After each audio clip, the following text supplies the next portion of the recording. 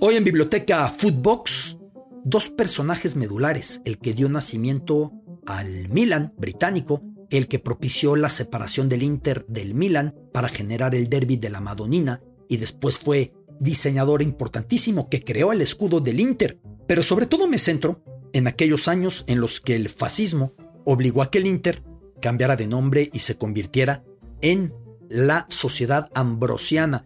¿Por qué este nombre? ¿Qué tenía que ver con la política? ¿Cuál era la fijación, la obsesión de Mussolini y su régimen al respecto? Pero también más sobre Inter y Milan y sus respectivas tradiciones hoy en Biblioteca Footbox. Biblioteca Footbox con Alberto Lati, un podcast de Footbox. Biblioteca Footbox, qué gusto saludarle. Biblioteca Footbox con Inter y Milan y un punto de la capital lombarda. Si usted visita en esta ciudad el cementerio municipal, se va a encontrar con un memorial en el que están pegadas las placas de dos personajes ilustres en la historia de esta ciudad. Me refiero a Herbert Kilpin, fundador británico del Milan, y me refiero a Giorgio Mugiani. ¿Quién fue Mugiani?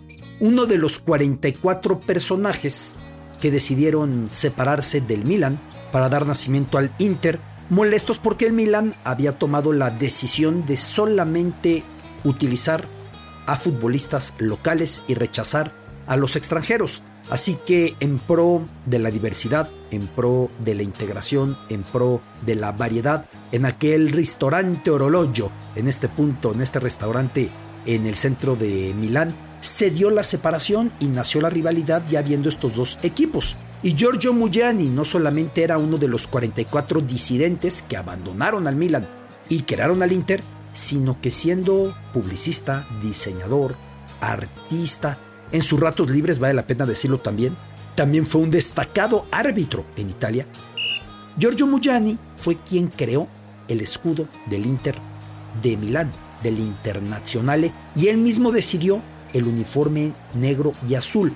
El del Milan había sido negro y rojo por buscar un impacto tremendo. Herbert Kilpin mismo estuvo involucrado pensando en generar temor en los rivales y mostrar valentía.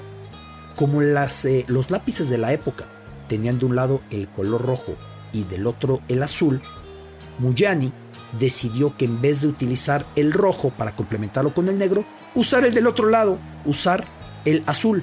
Y así, los que fueron rossoneri, rojinegros, pasaron a nero azzurri, negro azules o azul y negros. Y así nació la tradición del Inter de Milán. Y allá aparecen tan pegaditos estos personajes en ese cementerio municipal. 20 años después, cuando Giorgio Mugiani ya era una celebridad en Italia, creador de las principales campañas publicitarias, incluso utilizado para hacer diversos diseños que impactarían profundamente a esa nueva Italia. No olvidemos que Italia apenas en los 1870, 50 años antes, había unificado, había nacido como un país nuevo, unido ya y no fraccionado en diversos ducados, principados, reinos, etc. En ese momento fue tomando gran importancia Giorgio Mugiani. Y llegamos a los años 20, cuando llega el régimen fascista de Benito Mussolini a gobernar en Italia. Y parte de lo que decía crear la nueva Italia tiene que ver, primero, con el asegurar que todo era de ellos y nada llegaba del extranjero. De ahí vino que se colocara la palabra calcio para fútbol, apelando al viejo calcio fiorentino, a ese fútbol medieval que todavía de repente se juega en la Toscana, en Florencia. Le llamarían calcio y así quedaría a perpetuidad. Con todo y que el Milan, hay algo curioso con el Milan, no se llama Milano en italiano, es como se dice en la ciudad de Milán, se llama Milan en inglés, es decir, al equipo se le llama en inglés, el nombre de la ciudad en inglés. Eso quedó de tal manera, pero al fútbol se le llamaría perpetuidad en Italia y en italiano calcio. Y entonces Mussolini, buscando esa cohesión, recordemos la frase tan en boga de la época de hemos creado a Italia, ahora tenemos que crear a los italianos, decide, sin ser futbolero, entendiendo el gran impacto que el fútbol podía tener, decide crear la Serie A, ¿Cuál era su idea? Que el fútbol llegara a cada rincón de la bota itálica para amalgamar, para unir, para cohesionar, claro, bajo el abrigo del partido fascista, cuya cara máxima era él mismo, o cuya cara única era él mismo. La nación era él, o así lo quería reafirmar. Y entonces en este proceso de generar la Serie A, va unificando muchos equipos pequeños de diversas localidades y ciudades de Italia. Así nace el Nápoles como lo concebimos hoy, con la unión de varios clubes. Así nace la Fiorentina como la conocemos hoy, con la unión de varios equipos, ahí en ese punto en Florencia. Así decidiría que para una ciudad grande como Milán estaba bien 2 equipos, pero no más, y existían por lo menos 3: el Milan, el Inter y evidentemente el Milanese. Al Milan no lo tocó, se fue sobre Inter y Milanese, aprovechando que encabezaba el Milanese un personaje que era muy cercano a los políticos fascistas, a los senadores fascistas, y entonces lo junta con el Inter. ¿Pero por qué se fue sobre el Inter y no sobre el Milan? Por una sencilla razón, que el nombre Internazionale, el nombre Inter, declara vocación de integrar a extranjeros. Cuando nació el equipo 20 años antes, le sonaba a Mussolini como la Internacional Comunista o como la Tercera Internacional. ¿Qué fue la Tercera Internacional? Aquel movimiento fundado en el Kremlin en Moscú en 1919, encabezado por Vladimir Ilich Lenin, por Lenin, el patriarca del comunismo en Rusia, cuya intención era unir, agrupar, llevar juntos en colectivo, en armonía, a los partidos comunistas de todos los países, para de esa manera batallar contra la derecha, batallar contra el capitalismo, contra la economía de mercado, y así permitir que la lucha de clases desembocara en el mando para el proletariado, para los proletarios. De esta manera era el nombre, la Tercera Internacional Comunista o la Internacional Comunista, evidentemente el Comintern, dicho en ruso. ¿Cuál fue el problema? Que lo internacional comunista sonaba muy parecido a lo de Internacional de Milán, y Mussolini dijo: de ninguna manera aquí se va a permitir eso. Por eso en su unión de equipos el Milan no tuvo bronca, pero sobre el Inter se fue, y el Inter termina adhiriéndose al Milanese, que a su vez, como ya decía yo, tenía en su directiva a personajes muy cercanos al aparato fascista, y le cambia el nombre, y el Inter se redenominaría la Sociedad Deportiva Ambrosiana. ¿Por qué Ambrosiana? Por el santo patrono de esta ciudad de Milán, por San Ambrosio, cuya cruz es idéntica a la de San Jorge, esa cruz de San Jorge que vemos a los ingleses con su bandera blanca, con su cruz roja, o esa cruz de San Jorge que vemos en la bandera de la ex república soviética de Georgia, Georgia por Jorge, también llevan esa bandera con la cruz roja al centro. Esa cruz de San Jorge también aparece en el escudo del Barcelona por San Jordi, la manera catalana de llamarle. Esa cruz que aparece en el escudo del Milan, en este caso por San Ambrosio, idéntico el emblema que el de San Jorge. Y entonces Inter y Milanese se redenominan la Ambrosiana. El uniforme iba a ser con una enorme cruz roja bajando la línea vertical de cuello hasta el abdomen y recorriendo la línea horizontal de un costado de la costilla hasta el otro para generar esa cruz en la casaca. Apenas en 2008 el Inter portó un uniforme conmemorativo de aquel momento, celebrando su centenario, y hubo problemas porque tenía algún compromiso de torneo europeo en Turquía y los turcos lo veían como una afrenta porque parece todo un simbolismo de las cruzadas, de ir con una cruz buscando evangelizar o buscando reprimir al que no comparta esta religión. Sin embargo, el origen no era ese. El origen era cuando Mussolini le cambió el nombre.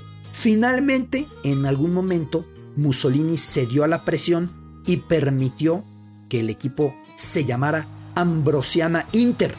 Giuseppe Meazza, quien a la fecha divide al estadio porque los del Inter le llaman así en honor a su más legendario futbolista, campeón del mundo en 34 y 38 con Italia.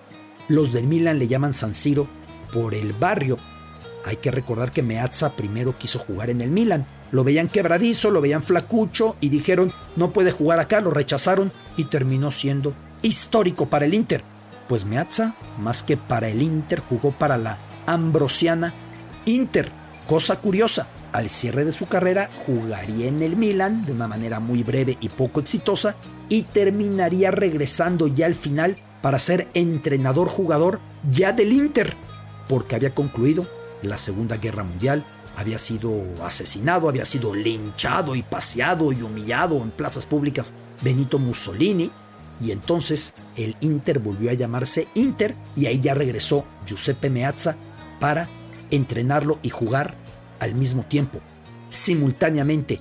Ese fue el periodo del Inter de Milán, como la Ambrosiana, un Inter que además en aquellos tiempos tan tensos de llamarse Ambrosiana, tuvo un personaje de muy trágico desenlace, dirigiéndolo y de paso reformando, revolucionando por completo al fútbol italiano con su estrategia, con su metodología, con su inventiva, con su personalidad y liderazgo. Arpad Weiss, un personaje nacido en el entonces imperio austrohúngaro, en una familia judía, dirigió al Inter con mucho éxito y terminó siendo asesinado en un campo de exterminio, en un campo de concentración nazi en la Segunda Guerra Mundial, nada menos que en el peor de todos, en Auschwitz, al cierre de enero de 1944, luego de las enormes gestas que había tenido dirigiendo al Inter. También estuvo en el Bari, en el Novara, en el Bologna y finalmente fue capturado y fue asesinado. El Inter de Milán, regresando lo de la Ambrosiana, por aquellos tiempos utilizaba integrado a esa cruz roja de San Ambrosio el fascio litorio, un símbolo con el que el régimen de Mussolini buscaba adherirse al pasado glorioso de la antigua Roma, del antiguo imperio romano. Ese fascio litorio estuvo presente como también la serpiente de los Sforza. Los Sforza, una familia real, una dinastía, una casa real en Milán. Los Sforza con esa serpiente que aparece. Nunca se ha entendido bien si devorando una persona, dicen algunos que como viene esto de la Edad Media y del choque con los musulmanes, que devorando a un musulmán, vaya situación más terrible, o acaso la serpiente alumbrando a un ser humano, porque una persona está justo a la boca de la serpiente, no se sabe si se le está comiendo o si está saliendo. Si usted quiere la metáfora de que entonces nace el ser humano de la serpiente con esa intrepidez, con esa violencia, agresividad, o si usted quiere la metáfora de la serpiente se está devorando al que no es como nosotros en términos de religión, la que usted decida, pero esa serpiente llegó a ser integrada también al escudo del conjunto del Inter de Milán, el escudo que regresó tiempo después a ser el de Giorgio Mugiani, ese disidente en el Orologio, en este restaurante del centro de Milán, uno de los 44 que separaron a perpetuidad a Inter de Milán y propiciaron este derbi de la Madonnina, este clásico lombardo. Equipos que por mucho tiempo compartieron estadio. De hecho, compartieron un estadio que para mí, cuando voy a Milán, me parece una experiencia tremenda visitarlo, porque es uno de los estadios más viejos que se pueden encontrar. Es una reliquia pegada ante el Arco del Apache o el Arco de la Paz en el centro de Milán, junto al Castello Sforzesco, el castillo de los Sforza, justamente los de aquella serpiente que mencionaba yo. Este estadio es la Arena Cívica, que fuera construida por órdenes de Napoleón Bonaparte, cuando tomó Lombardía, esta parte del norte de Italia, en 1807, cuando la invadió y la adhirió a su imperio. La arquitectura es neoclásica, es espectacular, se había desarrollado para carreras hípicas, para competencias de caballos. Inicialmente había sido bautizada como Foro Bonaparte y ahí se jugó el primer derbi milanés. En ese lugar fue donde el Milan rechazó a Giuseppe Meazza y entonces terminó recalando en el Inter. Inter y Milan se mudaron juntos a su siguiente estadio, 5 kilómetros al oeste de esa arena cívica o de la arena Bonaparte o Foro Bonaparte.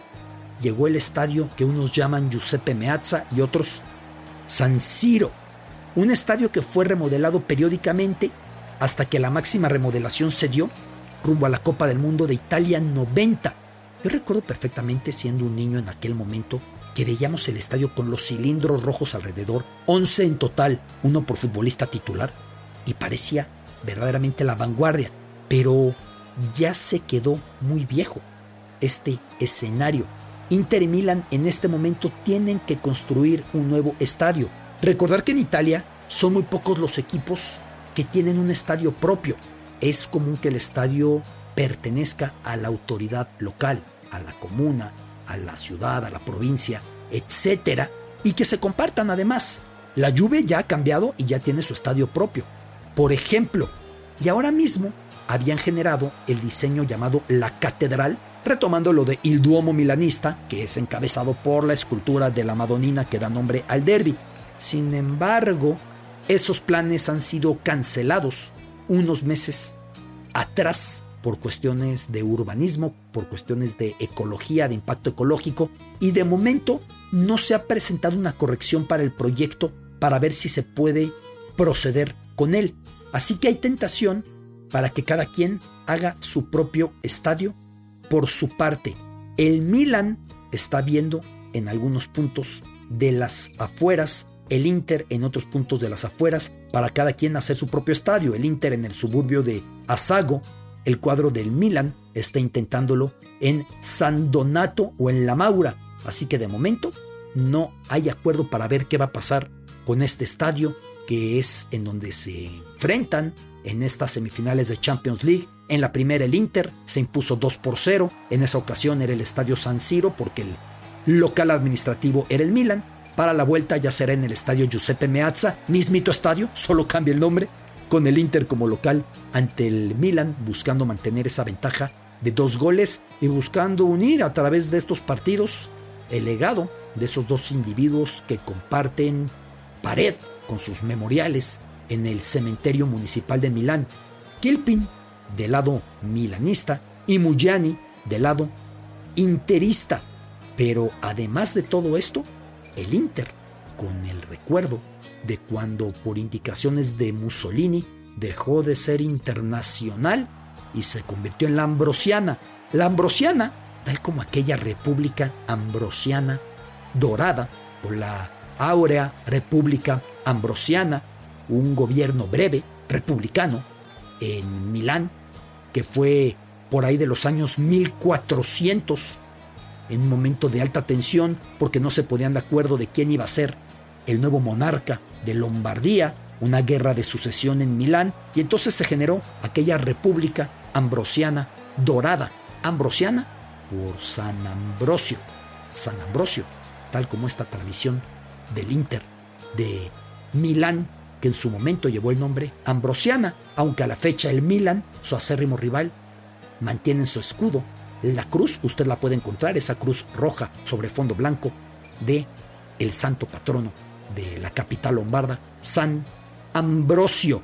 La Catedral es el nombre propuesto para el nuevo estadio. Veamos en qué queda eso, o veamos si cada cual termina por hacer su propio escenario. Un estadio del cual han estado hablando recientemente. Escuché por ahí un buen podcast de uno de los nuevos integrantes que tenemos en esta familia, Footbox, el podcast desde el bar que les recomiendo profundamente, con Martín del Palacio, con Luis Herrera, un podcast desde Europa, con análisis deportivo, con lo que pasa con los mexicanos en el viejo continente, con exclusivas, fútbol internacional, con la Liga MX, pero también hablan de Fórmula 1, así que no se lo pierdan con el buen Martín del Palacio y también el crack Luis Herrera desde el bar aquí en Footbox, que han estado muy cercanos a lo que pasa evidentemente en esta UEFA Champions League. Biblioteca Footbox. Esto fue Biblioteca Footbox, un podcast con Alberto Lati, exclusivo de Footbox.